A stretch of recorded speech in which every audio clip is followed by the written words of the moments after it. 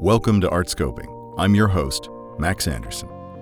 I would say that the real training that you get in connoisseurship often isn't taught at the graduate level. It's in fact something that you can only be taught by experience. What I left graduate school with, and then what I have managed to gather up in my head since that time, that's what makes you a connoisseur. That's Dr. George T. M. Shackelford, Deputy Director of the Kimball Art Museum in Fort Worth, Texas, since 2012. A prolific author and globally renowned expert in 19th century painting, he previously served as Chair of the Art of Europe during a 16-year tenure at the Museum of Fine Arts, Boston, and before that, Chair of European Painting and Sculpture at the Museum of Fine Arts, Houston, for 11 years, and previously a guest curator and David E. Finley Fellow at the National Gallery of Art for the exhibition Degas, The Dancers. He received his MA and PhD in the history of art at Yale University and graduated summa cum laude from Dartmouth College. He was decorated as a Chevalier dans l'Ordre des Arts et des Lettres by the Republic of France in 2005 and promoted to Officier in 2012. He grew up in Louisiana and happily has never lost his distinctive drawl. Welcome, George.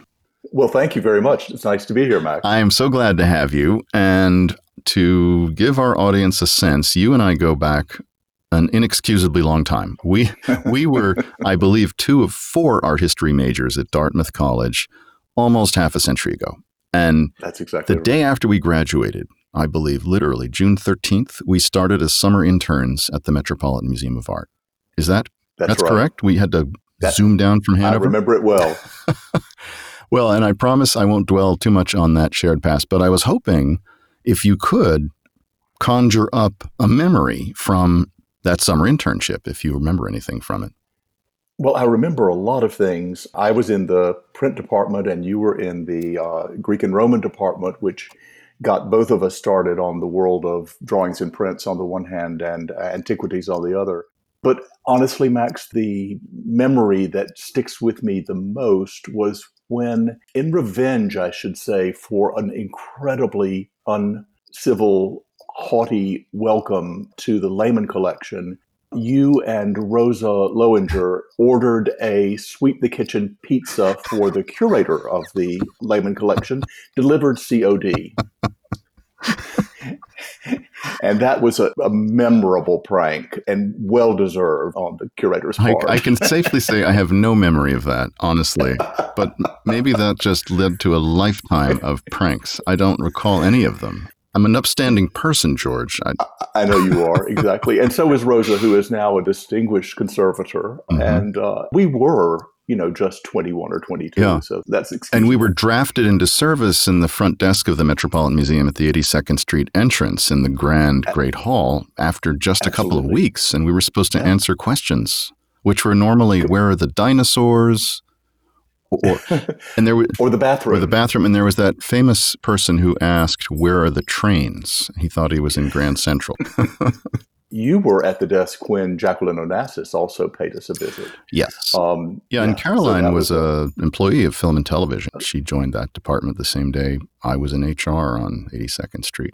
Fantastic. So that was a long time ago, and much has passed, much water under the bridge, including here we are today. We're beginning the next phase of the pandemic with flu season approaching. And you, in your role at the Kimball, I'm curious both curatorially and administratively, how has the Kimball approached reopening?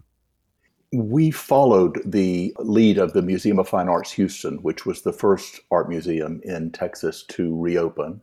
And they had a particularly smart approach, asking people to print their tickets at home. We don't have tickets, so you didn't have to do that. Standing in a line and having their temperature taken. They went to a really great extent to make sure that everyone who came into the building was at least not showing any signs of COVID.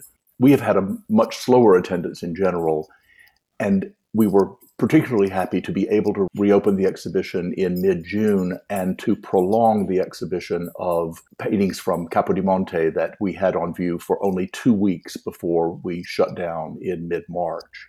We have a quite even and measured attendance, which is reaching about 40% of our normal expected attendance at this time of year, which is pretty phenomenal because many people are not able to get nearly that many people through the door. Happily, it's been very ordered and civil, and everyone wears a mask. There are jars of sanitizer everywhere. And just last week, our buffet opened up with boxed lunches.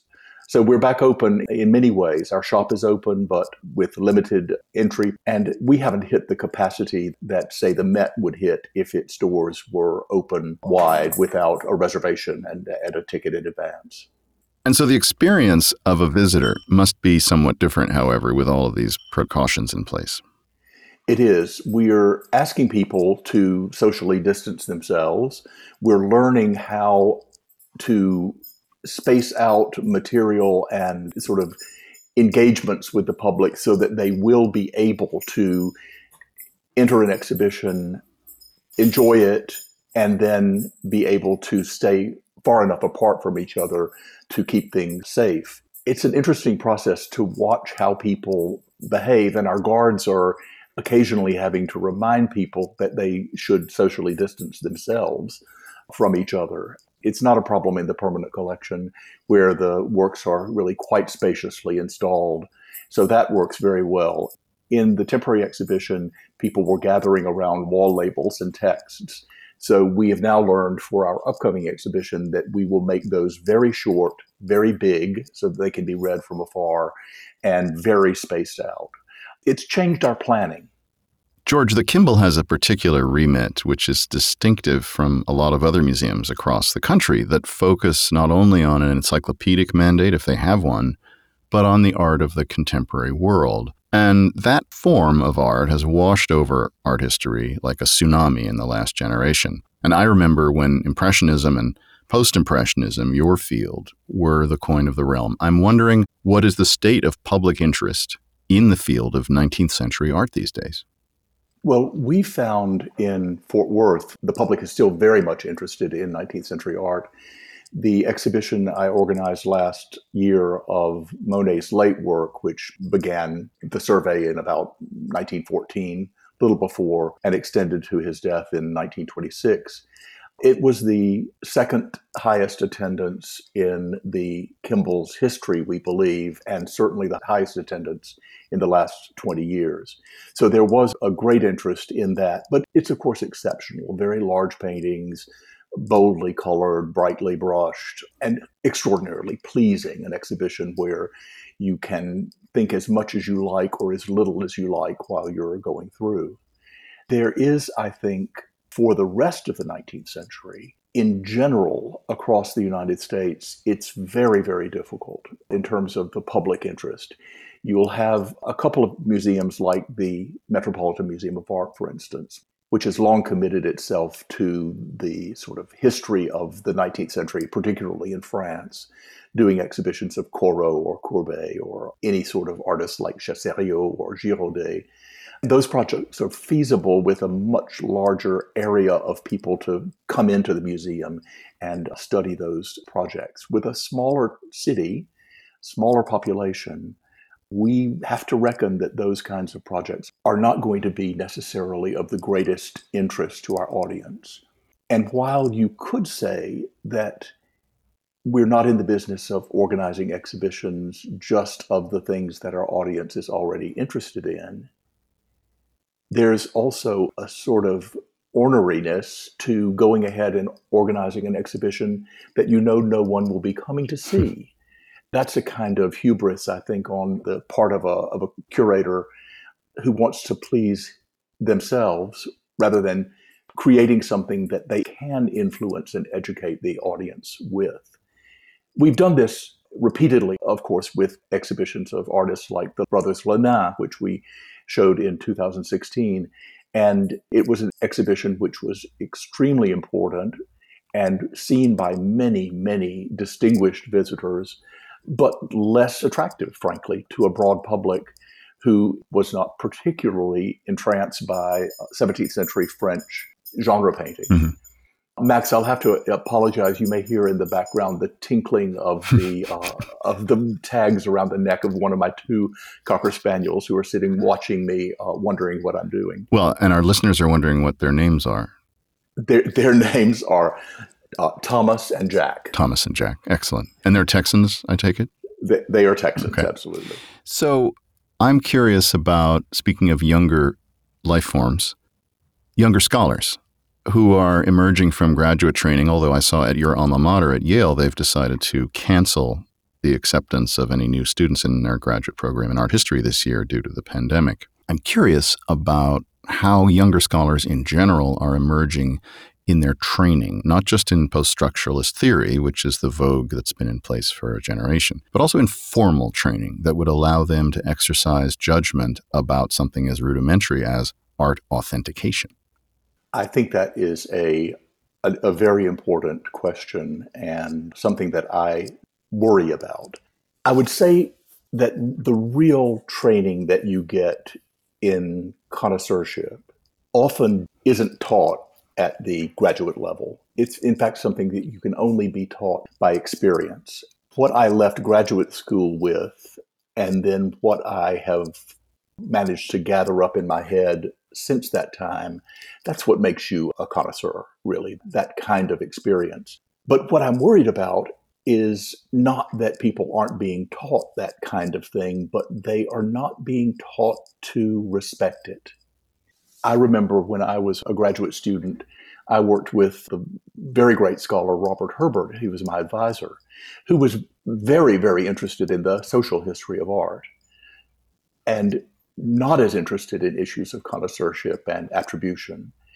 But Bob was a scholar who respected the fact that you needed to look very, very hard at the object itself before trying to take it apart and analyze it in any kind of social, historical, or nowadays, as you say, post-structuralist, theoretical way. And I think that that may be the big difference, that there's a crowd of people who are coming out of graduate schools with no interest in that and little respect for it.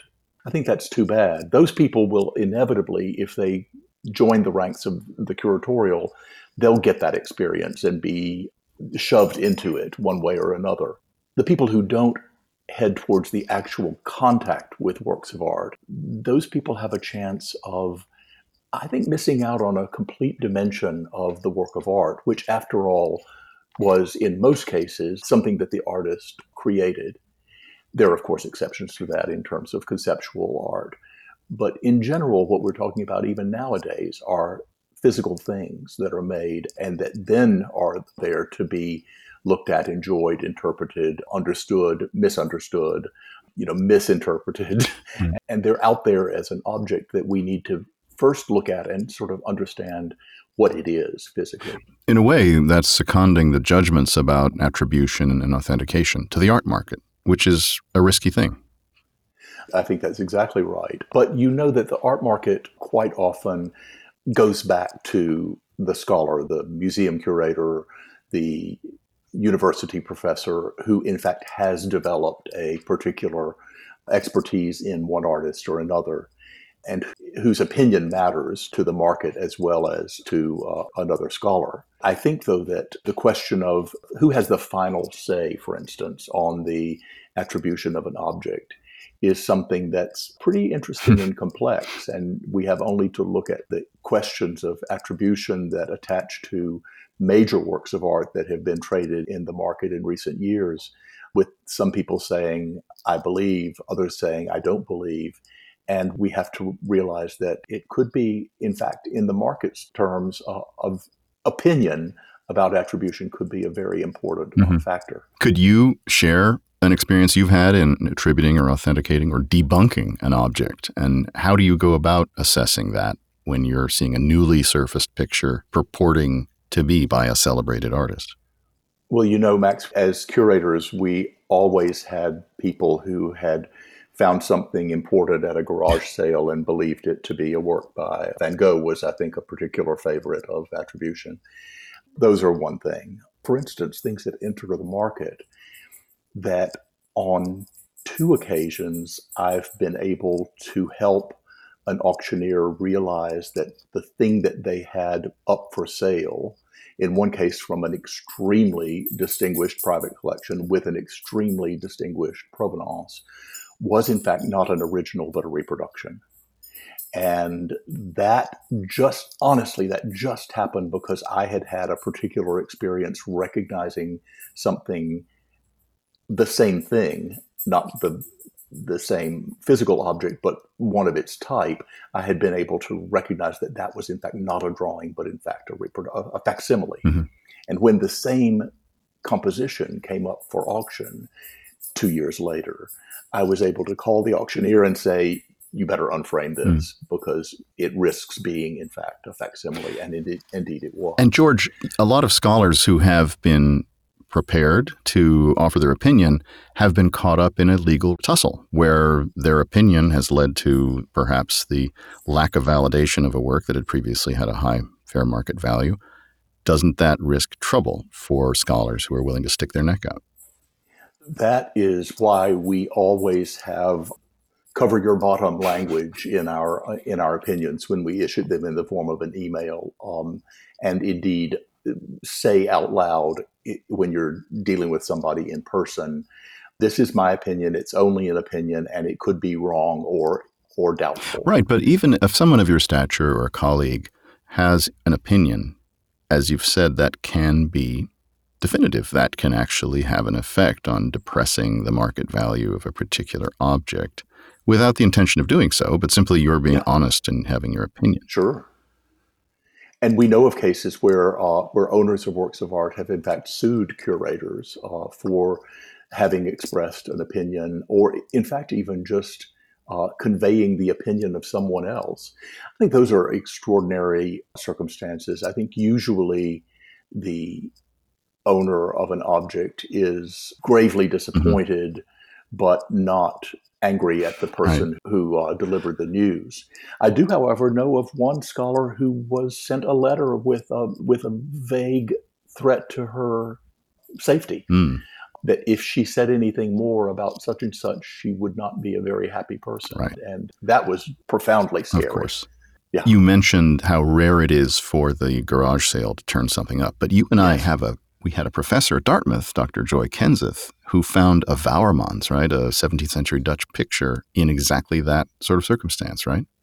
And we know that it absolutely can happen. It's the kind of thing that something gets knocked around and is in maybe a country auction sale that's virtually the equivalent of a garage sale, and someone smart from the city happens to see it and recognize it as being misattributed and absolutely something that is very, very valuable. You wouldn't be talking about the Salvator Mundi, I'm sure. Well, that's one. That's one. But I also know of paintings in France that we are all aware of the Cimabue that was discovered in someone's kitchen, but it was sold with its attribution absolutely intact.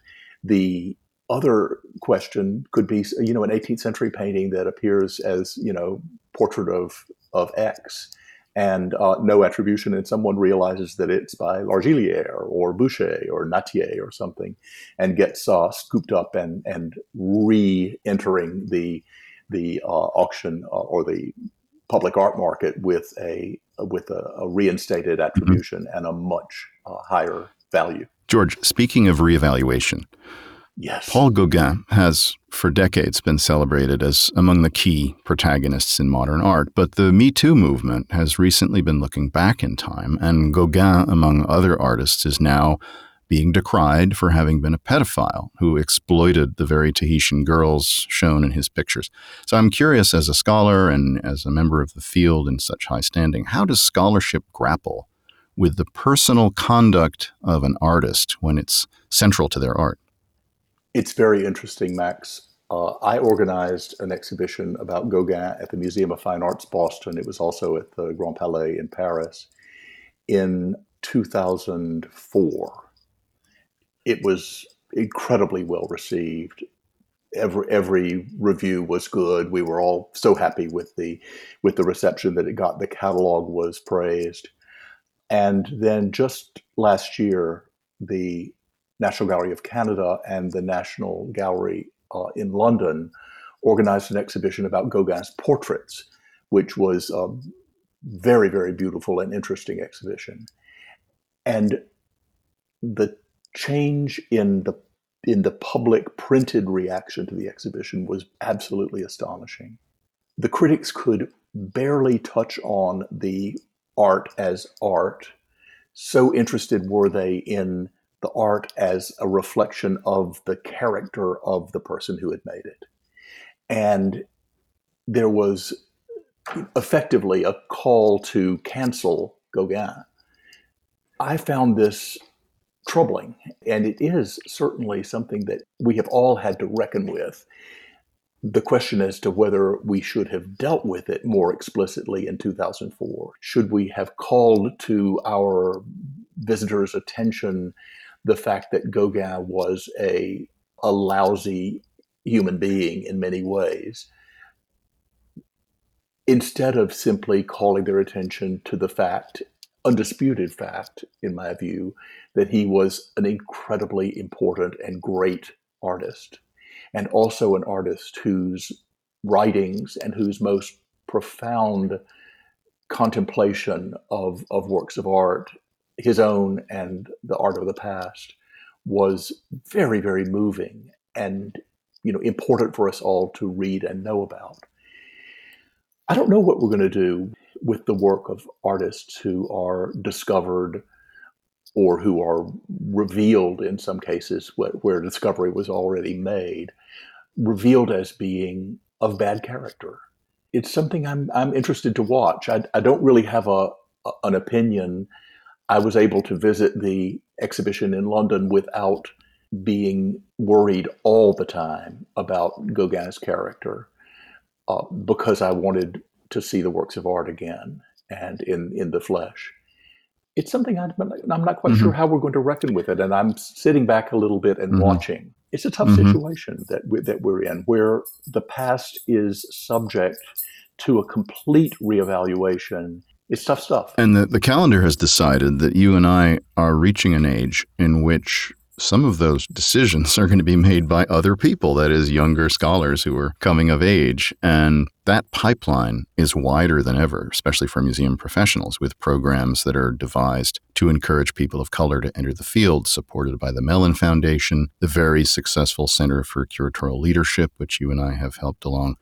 What's your forecast of the appetite of college-age students pursuing museum work as we did?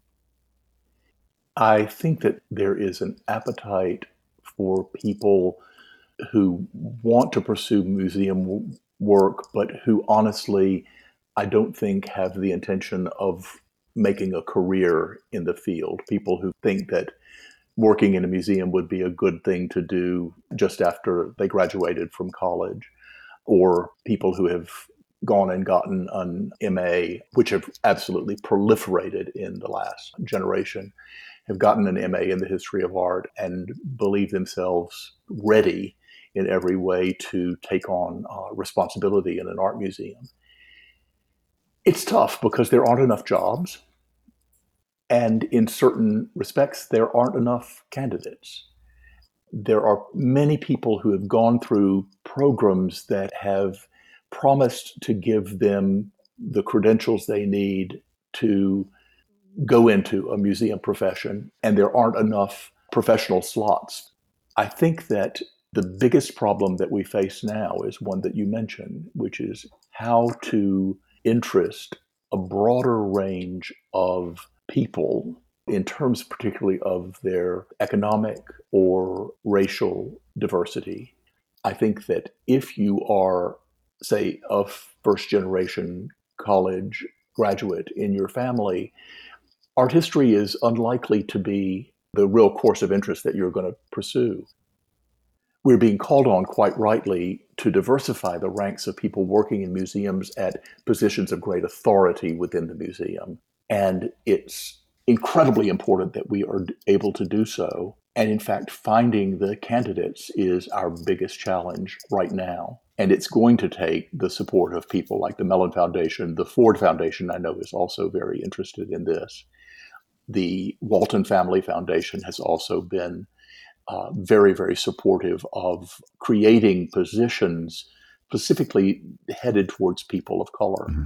And our alma mater, for instance, has contributed to that diversity by having a really brilliant young curator of Native American art who is going to be, I think, one of the stars of her field. Mm-hmm. And that with the support of Ford and Walton Foundations. Mm-hmm. I'm curious, with the pandemic having gutted museum revenue and museum attendance, would you compare how museums supported by government, like those in Europe and Asia, are faring versus private supported museums stateside? And I don't mean the Kimball because you have an exceptionally significant endowment. What about the broad swath of private museums? Well, let's take the situation at the Musée d'Orsay to the situation at the Met. Because the core budget of the Musée d'Orsay is guaranteed by the state, it is unlikely to be affected by the pandemic and the downturn in a stock market in the way that a museum's financial position can suddenly create a crisis in the United States. That's true as well, I think, for museums within the states that are guaranteed by government. Our national museums, for instance, have not faced the budget problems that our private museums like the Metropolitan have faced, or the Museum of Fine Arts Boston, or the Art Institute of Chicago, or even the Kimball. All of these museums have been forced with the fact that we had to reduce the number of employees we were paying at a time when our income basically ground to a halt. In a public museum, in a national museum particularly, what you are worried about is the future and whether the Ministry of Culture or the legislature in some way will reduce the subvention to art museums and cultural institutions in general. At American museums, you face that problem much more vividly and quickly when suddenly things are dire. You know, in the Netherlands a few years ago, the ministry said, we will now provide state support indexed to your attendance, which was a very clumsy effort to try to sort out a mechanism. And in Britain, we've been watching a push for commercialization and earned income that rivals the appetites of U.S. museums. So I'm wondering, with your colleagues there in Britain, how is that changing choices about exhibition programs and acquisitions?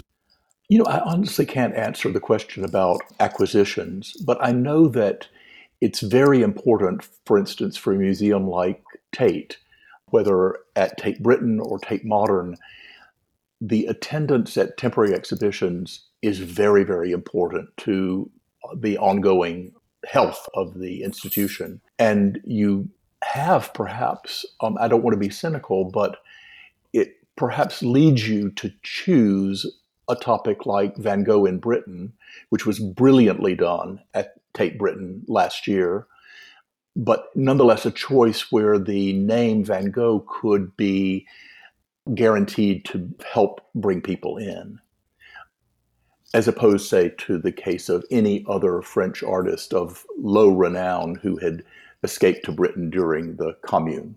That's certainly a subject that wouldn't be of immense public interest. So I think that there is an eye to making sure that people attend exhibitions. On the one hand, I think we can stand back and be cynical and say it's organized just for attendance.